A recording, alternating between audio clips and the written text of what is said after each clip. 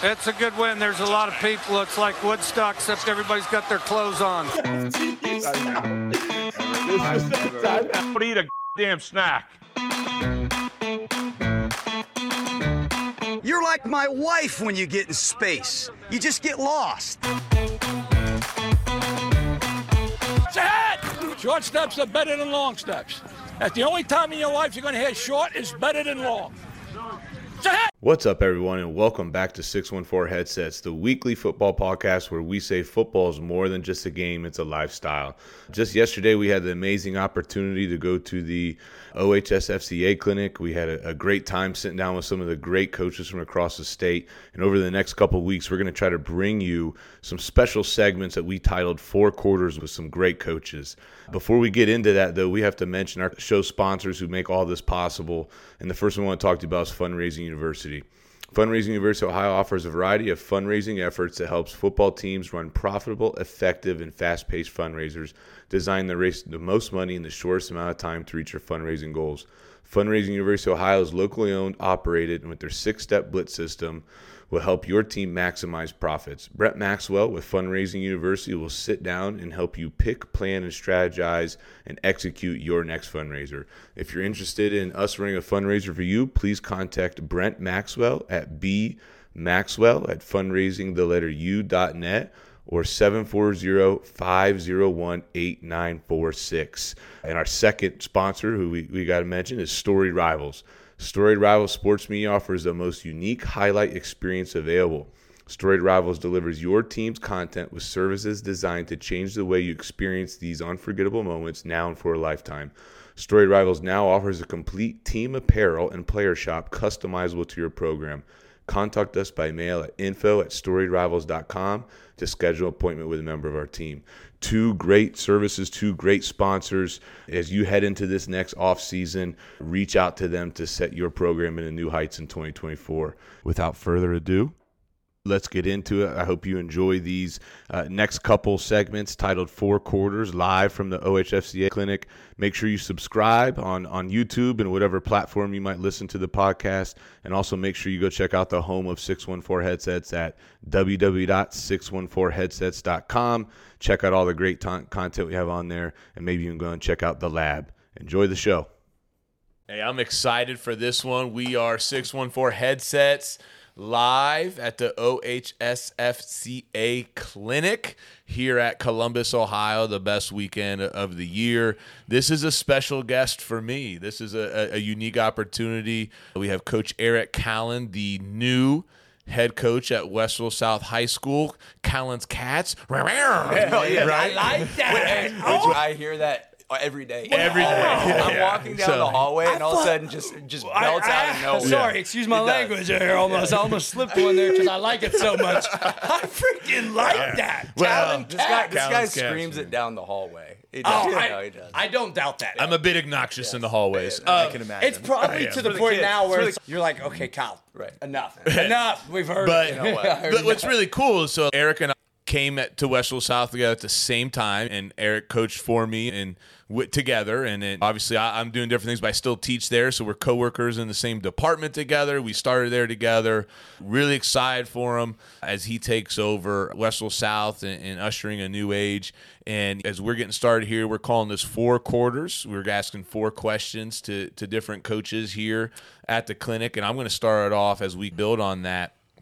And what I just want to ask you is, what is it like, or what does it mean to you to now take over the program of your alma mater, the very school you went to and now teach at and stuff? Yeah, it's funny. Right when I got the job and accepted it's been a whirlwind, which any coach will say. Any new head coach will say it's nuts. And we had the contact period going, and so it's like I haven't even really got to sit back and reflect. And right now, to be honest with you, I'm going to try not to. There's just I'm going to pour everything into the program and into these kids, and it certainly is a special something that I will reflect on for years and years. I know one day, but right now I just want to do There's a lot of work to the do, absolute right? best I can for the kids that are in the building right now. But there's no doubt, being an alumni, being a part of the community, I think it is a big responsibility, and I'm honored to be doing that. But man, it's going to be just do your best And every it kind day. of comes to that point of it's not about you, right? You got the job. It's about these kids still at the end of the day. It never changes. I couldn't say that any better. With me personally,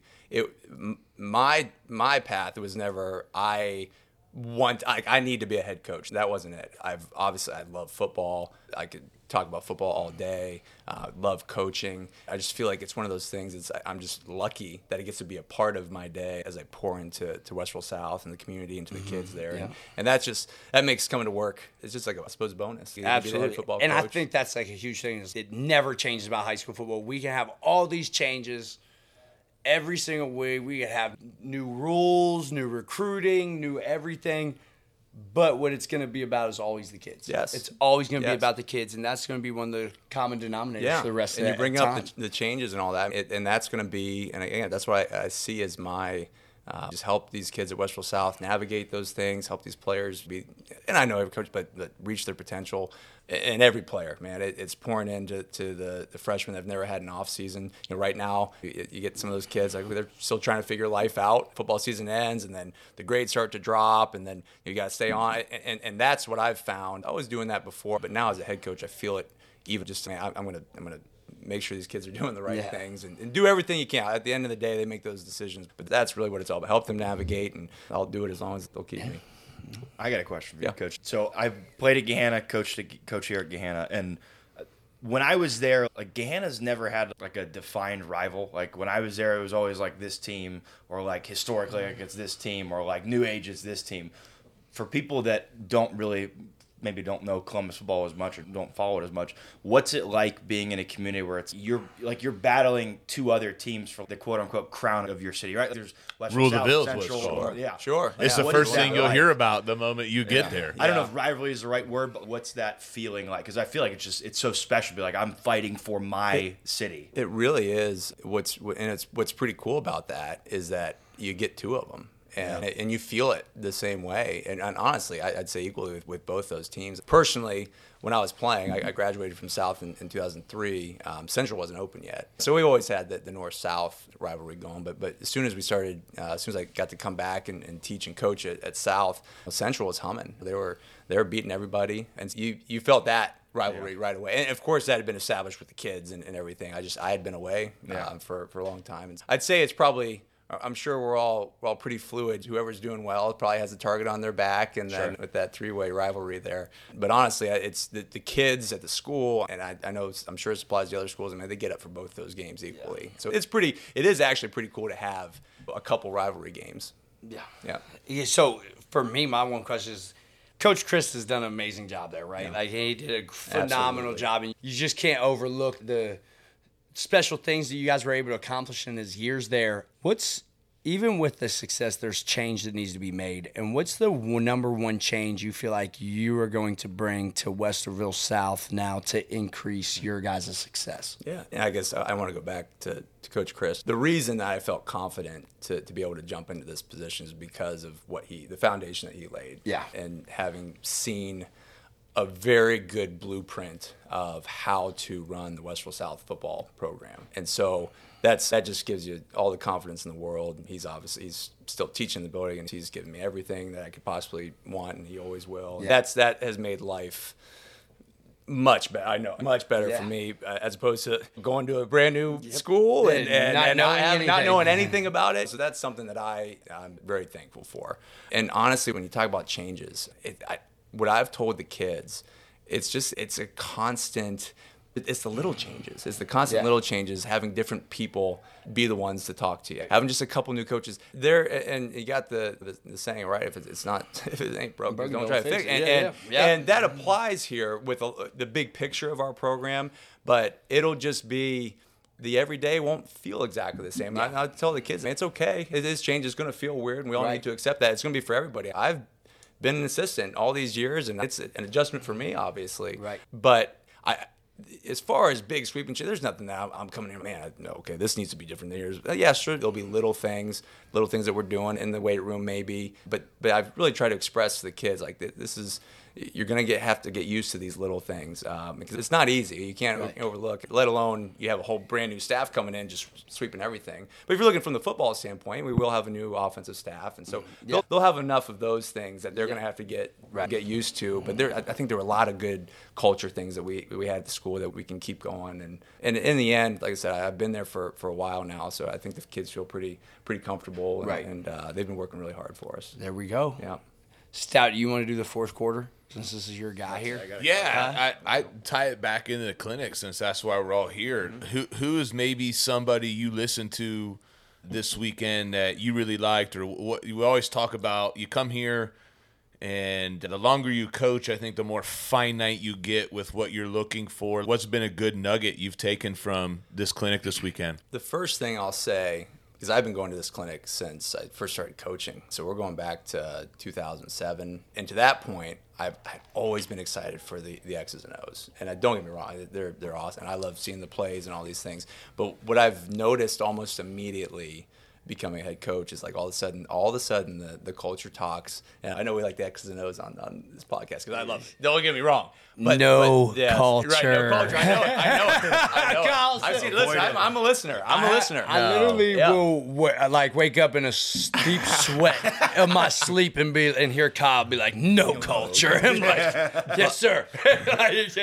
But the thing is, like, where I foresee my role and how things are playing out, I'm going to have an offensive coordinator. I'm going to have a defensive coordinator. And obviously I'm going to have a hand in all the aspects of the football, but that stuff is resonating more than the program stuff.